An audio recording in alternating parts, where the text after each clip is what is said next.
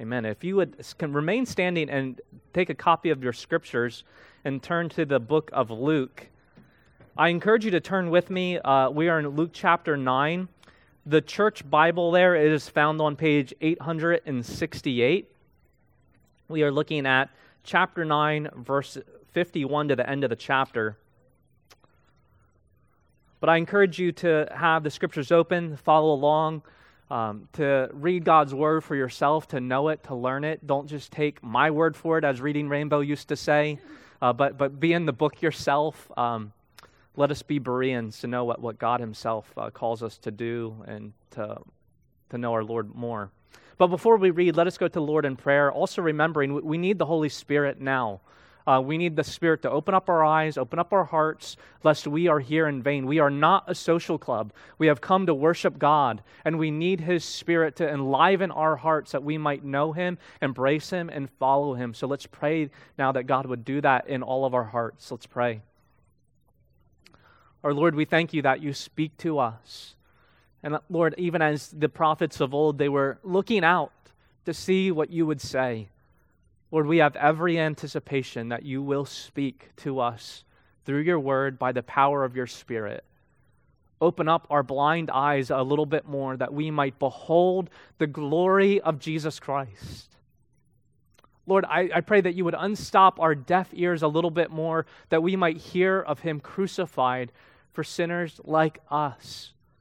That you would soften our hearts, that we will embrace him, our King, our prophet, our priest, and that we might follow him and give our lives for the building of your kingdom and for your glory. Be merciful to us, Lord, as we come to your word to hear it, to know it. Speak, O Lord, we ask, we pray. And it's in Christ's name. Amen. People of God, hear God's word this morning from the Gospel of Luke chapter 9, beginning in verse 51. When the days drew near for him to be taken up, he set his face to go to Jerusalem, and he sent messengers ahead of him who went and entered a village of the Samaritans to make preparations for him. But the people did not receive him because his face was set towards Jerusalem. And when his disciples James and John saw it, they said, "Lord, do you want us to tell fire to come down from heaven and consume them?" But he turned and rebuked them, and they went on to another village. As they were going along the road, someone said to him, "I will follow you wherever you go." And Jesus said to him, "Foxes have holes and birds of the air have nests, but the Son of Man has nowhere to lay his head." To another he said, "Follow me." But he said, "Lord, let me first go and bury my father." And Jesus said to him, "Leave the dead to bury their own dead. But as for you, go and proclaim the kingdom of God." Yet another said, "I will follow you, Lord, but first let me say farewell to those at my home." Jesus said to him, "No one who puts his hand to the plow and looks back is fit for the kingdom of God." He who has ears, let him hear the word of God. Please be seated.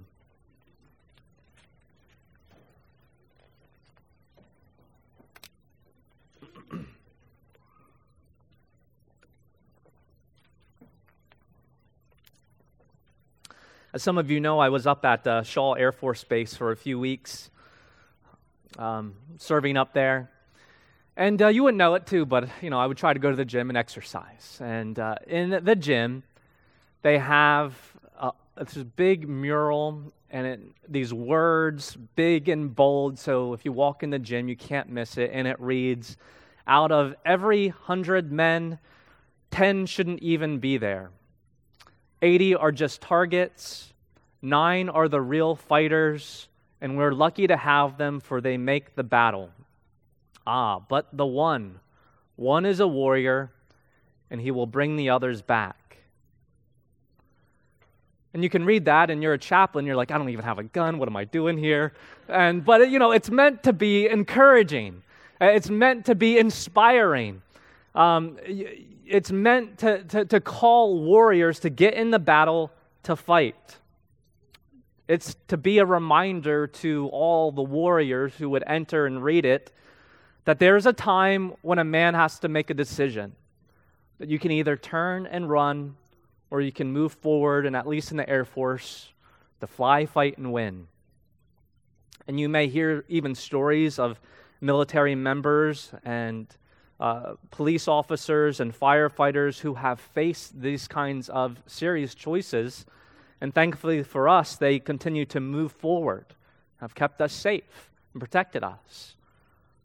But there is an enemy that no military can conquer. It has claimed many heroes and courageous people. There is a foe that is too great for any mere man to overcome. And that enemy is death. And it is the only one, the God-man, the Lord Jesus Christ, who has the power to destroy that no one else could. And here we are in verse 51, and it begins when the days drew near for him to be taken up. You wouldn't maybe have noticed it, but verse 51 is maybe one of the most important verses in all of Scriptures. Will the Messiah fulfill his destiny? Will he move forward or look back and run? Here you have a very pinnacle choice, a crucial choice that the Savior is making here. Will he move forward against all apparent odds? And the disciples have given him every reason to turn and run and go away. Why would I save this people? If you recall in our last sermon here in Luke, the disciples, they're failing in their faith. They're being self-reliant. They can't get this demon to come out of this boy because they're not relying on Christ. It says they can only come out by prayer. They're not trusting in Christ any longer. They're failing in their understanding. They don't understand that Christ is going to the cross to suffer and to die. And he says, let that sink into your ears. Don't forget the cross, church. Don't forget the cross, church. Don't forget the cross. But you know what the disciples have done? They've forgotten the cross. And they're failing in humility. Well, I'm the greatest. No, I'm the greatest. Jesus took me up to the mountain. He didn't take you. Well, of course he has to take you because he has to watch you wherever he goes. And they're fighting and arguing, who is the greatest? And then someone actually is casting out demons in Christ's name and say, well, hey, that's for us to do. You know, we're Christ's disciples. We have a monopoly on this kind of ministry. You can't really join us because there's only 12 of us and they're all filled up right now. So you have to stop doing that. And so there's arguing and bittering. They're come off the mountain of this, great transfiguration, and Christ is seeing and experiencing this, and now they go to this other town. Let's just go, come on. But here, in verse 51, rather than turn and go, it tells us that he sets his face to go to Jerusalem.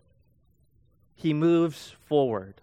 He sets his face to go to the city of God. And from chapters 9 through 19, Jesus is making his way to the city.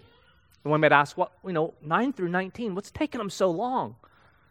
Well, we'll see that the disciples, they're clearly not ready. Jesus needs to disciple them more. He needs to care for them more and teach them more. There's more that Christ needs to do. The sad irony here about the city of God, that is Jerusalem, is that it is the city of God, yet it is the most dangerous place that the Son of God will go. Because what waits for Jesus in the city of God? He sets his face toward Jerusalem.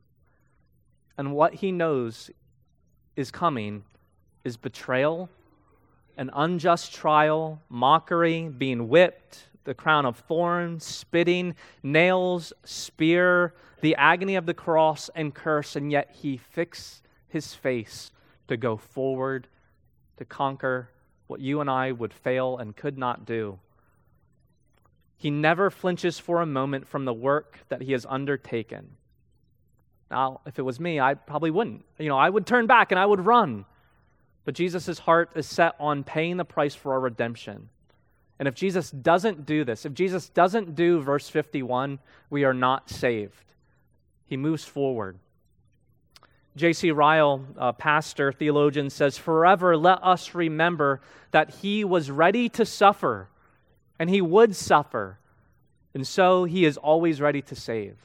Just think about how Jesus was so ready to move forward, ready to fulfill his destiny, ready to accomplish the work of redemption, ready to suffer, ready to take on the curse, how much more ready is Jesus willing and ready to save you? All the more. He is ready to save right now. These first verses, they are reminders of what Jesus did for us. But this text is also more than that. It's also about following Christ. That being a Christian is not just about listening to theology and thinking about theology and talking about theology. Being a Christian means living your life for Christ. It means taking up your cross. It means dying to self. It means not a life of ease or triumph or comfort, but in fact a life of suffering. Will you move forward to follow Jesus no matter what? This is the question that the text will put to us. Will you also move forward to follow Jesus, or will you turn and run? Another commentator also reminded me of that song that I have decided to follow Jesus. I have decided to follow Jesus. Remember that song? No turning back. No turning back. Let us move forward. Let us not turn back.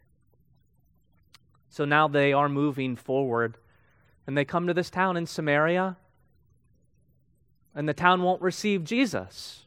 And why not? Because his face was set towards Jerusalem. And I think there's a twofold purpose there. You know, the Samaritans hated Jews, and vice versa. They would argue about the proper place of worship. It's, no, Jerusalem. No, it's Mount, Gerizim, and this is a proper place, and we hate each other. And I know I'm not going to help a Jew get to Jerusalem because we hate each other. And there's certainly that help going on. They're not going to help Jesus. He's a Jew. He's trying to get to Jerusalem. Not going to help him. Not a good Samaritan. Not going to happen. But there's also something else, is that there's also, in reading this verse, we're supposed to pick up the divine truth, is that nothing can stop Jesus. Nothing is going to stop Jesus from his work of redemption. Even if this town would embrace him, as some would, Jesus will not stop. He will go to the cross. And when James and John, the sons of thunder, they hear that Jesus is being rejected. Well, we're going to do something about that, Jesus. And so they say in verse 54, Lord, do you want us to tell fire to come down from heaven and consume them? Right? Remember, you just have the disciples. They can't summon up enough faith to help a man's son.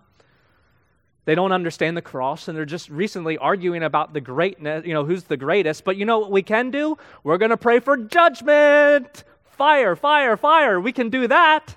But we're not going to help people. We're not going to pray for them. We're not going to get on our knees and pray and fast. We're going to argue and bicker with one another, but you know what we can do? Judgment. Yes! Isn't that interesting? That sounds right for the disciples. And maybe even right for our own hearts. Again, wanting mercy for ourselves, but judgment for others. And Jesus rebukes them. And here's the point of this little part is, you can have a lot of zeal for Christ and yet exhibit it in sinful ways. It's very possible to have good intentions and yet make serious mistakes. And you can even think that you have the scriptures on your side, and you can even quote scriptures to support your conduct, and yet be in error. Because that's exactly what the disciples are doing. They're thinking, we're following Jesus, and we're like the new prophets. We're the apostles now. We're new prophets. Hey, we're like Elijah. You know what Elijah did? He sent fire down, and he burned up all the prophets and priests of Baal. And it is such a cool thing. Look there in 1 Kings, and that's what we're supposed to do. That just like Elijah, we're going to send fire down too. We're going to be just like Elijah, and we're quoting scripture. We're just going to be just like that guy. But we need more than zeal. We also need spiritual insight and wisdom to know how to apply the scriptures correctly in our situations. If you look through church history, there are thousands who are burned. There are thousands who have been hanged and beheaded, and all in the name of the gospel. And those who have slain them have actually believed that they were doing a service to God. But as Jesus reveals in our text, that they are only showing, and we can show in our hearts, our own ignorance of the spirit of the gospel and the mind of Christ. You know, it's very possible you're right about some error in the church. It's very possible you're right about what's happening in the culture and it's no good. But are you responding in the way that demonstrates the kindness and mercy of God in Christ? Even Jesus has recently said in Luke chapter 6, love your enemies, do good to those who hate you, bless those who curse you, pray for those who abuse you. And how Jesus tells us to respond to our enemies is the opposite of how the world tells you to respond. The exact opposite. The world tells you, send fire, judgment now. But Jesus says, pray, love, do good to those who hate you. Do you know what today is? It's more than just Sunday. Today is a day of salvation. Today is the day for sinners to repent and believe. Today is a day of mercy, not judgment. Now, there is a day coming of judgment, and it will be a terrible day. But until that time, we are to call sinners like you and me to repent and believe, and God will have mercy upon them. You know what's interesting in God's work here with his disciples' heart is that if you look in the book of Acts, Peter and John will actually go back to the Samaritans and maybe even this town, I don't know, and they're going to share the gospel with them. And also, John, a son of thunder, who's one of the people saying, you know, fire, thunder, now. He'll write a book to the church in 1 John. He'll write a few letters, but in 1 John, and you know what the theme of 1 John is? Love. Beloved, let us love one another. Love is of God, and anyone who loves is born of God. And so we will see Christ working in their hearts, but still, there's some work to be done. And now they continue to move forward. And we see three men who Christ interacts with. Followers, would-be followers, maybe followers, we don't know. We don't actually know what happens. We'll get to that. But three different people now will approach Christ as he's moving towards Jerusalem. The first man, he is a volunteer. He doesn't wait to even be called. And he says in verse 57, I will follow you wherever you go. And Jesus responds, foxes have holes and birds of the air have nests, but the Son of Man has nowhere to lay his head. Why does Christ respond like that? That seems kind of like a strange response. If someone says, you know, I'm ready to go to church and follow Jesus, we would think, yeah, that's great. Come on, like let's go do that together. But Jesus kind of gives them this strange response. And Jesus is telling him that the Christian life, it's not a life of ease, but of sacrifice. Jesus is making sure that if you know that you're going to follow Christ, if you're going to follow me, this is not a bait and switch. This is not your best life now. There's actually going to be a lot of difficulty. There's going to be a lot of suffering and difficulty. Following Jesus is not glamorous. In fact, Jesus says, I'm homeless. Are you ready to be homeless? If that's what it took to follow me, are you willing to give up everything to follow me? Are you prepared to do the same thing? And that's Jesus' theme, right? When he is born in Bethlehem, there's nowhere for him to go. He goes to his own people and they don't receive him. The Samaritan town, they don't receive him. He'll go to Jerusalem, the city of the king, and they don't receive him. Jesus gave up everything to be your Savior. And what he's posing to this disciple is, are you willing to give up everything to follow Jesus? It doesn't necessarily mean that you sell everything right now and that you start living on the street, but it does mean that you will never allow earthly things to get in your way of pursuing Jesus. And if Jesus called you to do that, would you do that? Would you give up everything to follow Jesus? Even if you look here in chapter 9, Jesus says in verse 25, what does it profit a man if he gains the entire world but yet loses his soul? what does it profit you? You have all the houses, you have all the boats, you have everything, but you've lost the only person that can save your soul, the Lord Jesus Christ. Was it worth it? Will you trust him? Will you follow him? If Jesus called you into the mission field, would you go? Would you leave family? Would you leave goods behind and go share the gospel? Psalm 90 verse 1 says, Lord, you have been our dwelling place in all generations. And here's the question. Is the Lord your dwelling place? Is he our dwelling place, or is this world our dwelling place? The call is, let the Lord be your rock. Let him be your all. Let him be your dwelling place. Let goods and kindred go.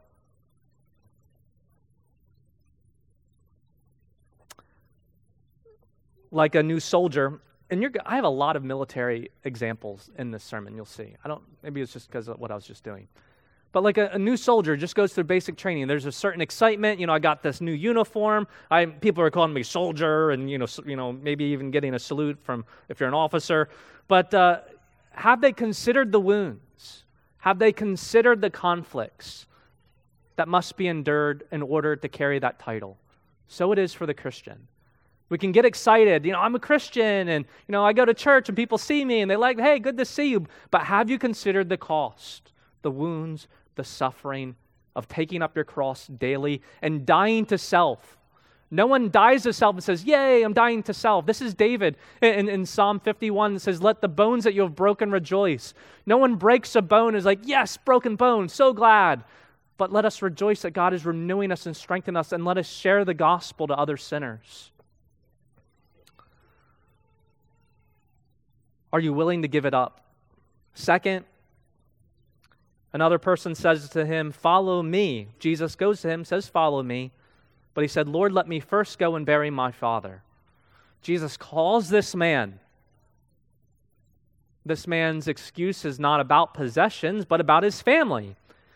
If ever there was an excuse, this one seems legitimate, doesn't it? In fact, there's a whole command about honoring your father and mother, right? So, he wants to go take care of them. It's most likely that his father was not yet dead in this text. The Jewish people often buried within 24 hours. So I think what the man is asking here is permission to take care of his father in his dying days, to go for a number of years till as his father's declining till he dies. I think that's what's happening here. And Jesus recognizes, as Jesus often does with people he interacts, that he's using his family situation as an excuse of delaying discipleship. Family is a good thing, but sometimes good things can even keep us from following Christ. Some of us, and maybe even this was your experience, there was hesitancy in following Christ because you thought, I don't know what my parents are going to think about that.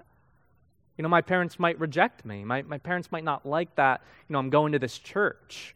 I'm not sure my wife would like that if I start, really pursuing Christ and giving all that we have toward the pursuit of Christ. I don't know if she might not like that. I don't know. And young people, too, this is, for you, who you marry makes a difference. And this is just a little illustration I had in my head about who I was going to marry, and thank the Lord that the Lord is gracious to me. But who you marry makes a big difference. And I pictured myself as a horse. Pretty easy to picture, but I'm running a race. And my goal is, in the finish line, is the Lord Jesus Christ. And I'm running the race, and I'm running towards Christ. And men, who you marry they're going to be like a little jockey. And they're either going to say, hey, why don't you slow down? The other horses aren't running as hard as you are. You're looking a little nuts as hard as you're running. Slow down, let's calm. There's some nice flowers over here. Let's go take a look at these flowers on the infield, smell them. Just enjoy ourselves a little bit. But the people you want, and especially your spouse too, you want them to say no. You think you're running, run harder, run faster, stay focused, and run towards the goal that is Jesus Christ. Those are the people we need in our lives. And young people, as you think about who the Lord might call you into marrying, that's who you need in your life. Jesus said in verse 60, leave the dead to bury their own dead, but as for you, go and proclaim the kingdom of God. And this sounds really harsh. Just imagine, we are out doing this evangelistic thing downtown, and you come up and say, Pastor Dan, my dad's he's not doing well. You probably don't have a lot of time left. I'm going to go home. I'm going to take care of him. And I say, let the dead bury the dead. You proclaim the kingdom of God. You would probably not be attending Bay Haven here anymore, right? But yet, how offended you would get if I said it. But yet, that is exactly what Jesus says. I don't want you to miss what Jesus is saying here. It is not easy. This is maybe one of the hardest things Jesus tells his disciples. He says, unbelievers can take care of unbelieving things. They can bury people. They can do other things. But there is one job that the believers can do that no one else can do, that you are called to do, every one of you, and that is to proclaim the kingdom of God. And if there's anything stopping you from sharing the gospel, it needs to stop. Let other people do those things, and you must be sharing the gospel. You must be proclaiming the kingdom of God. Leave other obligations to someone else. For you to miss a family funeral, what would have to happen in your life to miss the funeral of your dad? Something pretty serious, right? It would have to be really important to miss the funeral of a loved one. Here's another military situation, though. Men are often deployed, and people die when you're overseas. And not only do you miss funerals, you miss Christmases, you miss birthdays, you miss anniversaries. But why? Why are those things missed? Because it's deemed important. It's deemed that there is a cost higher that is even more valuable than might even missing a funeral or a wedding or birthday, Christmas. And the point is that Jesus' calling is so high, it's so important that the burial of a loved one pales in comparison. I also notice the word here first. Let me first do this. If anything is first in front of Jesus, it's idolatry. Christ is always first. If anything is first in your life, I need to do this before following Christ. It's idolatry in your life, and you need to let it go. It cannot have first place. Following Christ has to have first place in your life. And unless you can understand that, then you actually can't properly care for your family and their deepest needs. Now, caring for our parents is a way that God will often call us to follow Him. But the point here is don't put off Jesus. Follow Him now. Follow Him now. Be willing to give everything up. Follow Him now. And then third, I will follow you, Lord, but let me first say farewell to those at my home. He doesn't want to wait around for someone to die, but just at least let me have enough time to go say goodbye to folks. And that sounds reasonable, right? In fact, Elijah did this, and we've been talking about Elijah a little bit. Elijah did this in 1 Kings chapter 19. He was permitted to go back, kiss his father and mother goodbye, and Elisha went home, and he burned his plow. He slaughtered his oxen, and he held a farewell feast for his family and friends. There was no retreating, no going back for Elijah.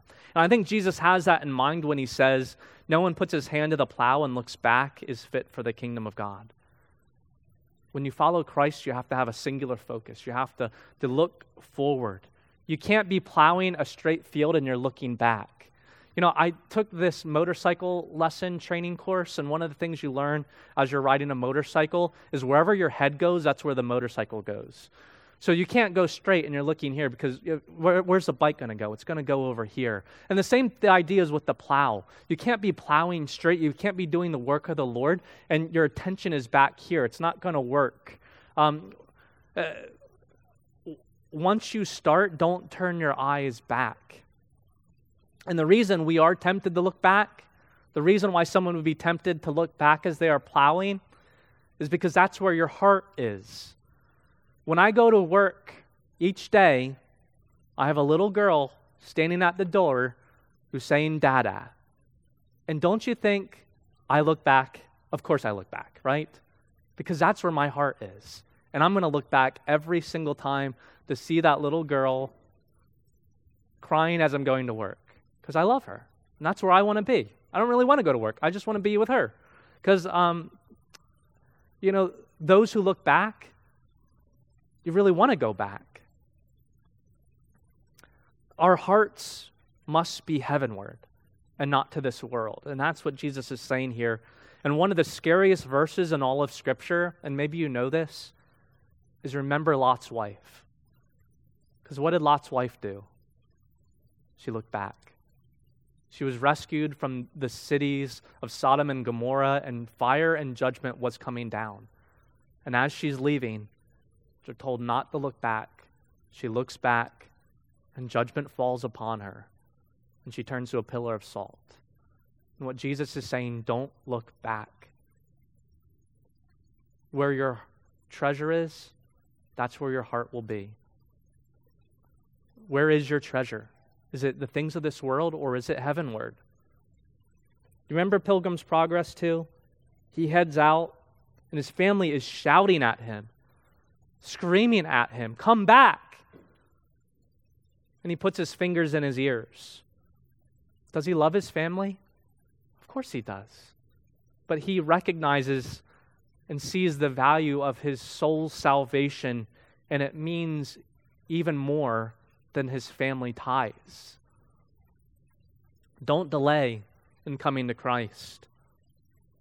Don't wait till retirement. Don't wait till your kids get older.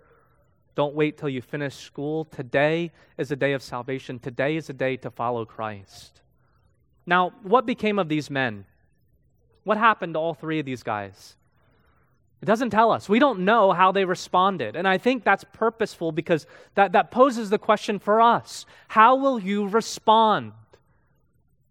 Are you going to hear that following Christ is not easy, and when difficulty comes, no, let's just go back?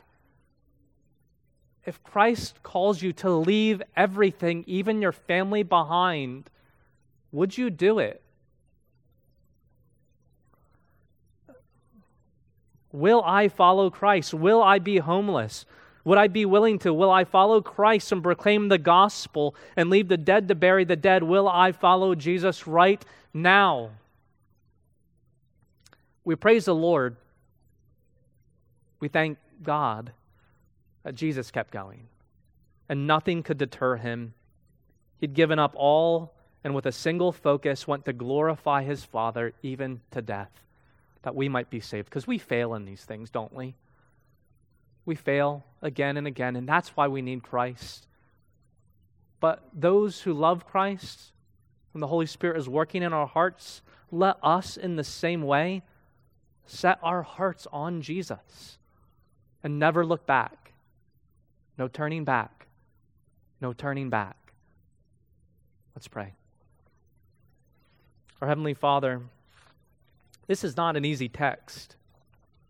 Jesus says some very difficult things. But Lord, I pray that you would help us to understand what Christ did for us on the cross and accomplished our salvation. Help us to recognize that Christ is the true and living God, and that we owe our full and complete allegiance to him.